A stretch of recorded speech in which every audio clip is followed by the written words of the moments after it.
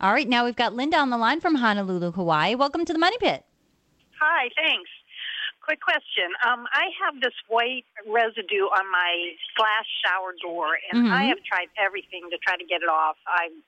It's making me crazy, and it's it's in good condition, so I don't want to replace it. So, any ideas? Well, I would think that the reason you're getting white crust is a mineral salt deposit. You probably have hard water, and the solution to mineral salt deposits is white vinegar.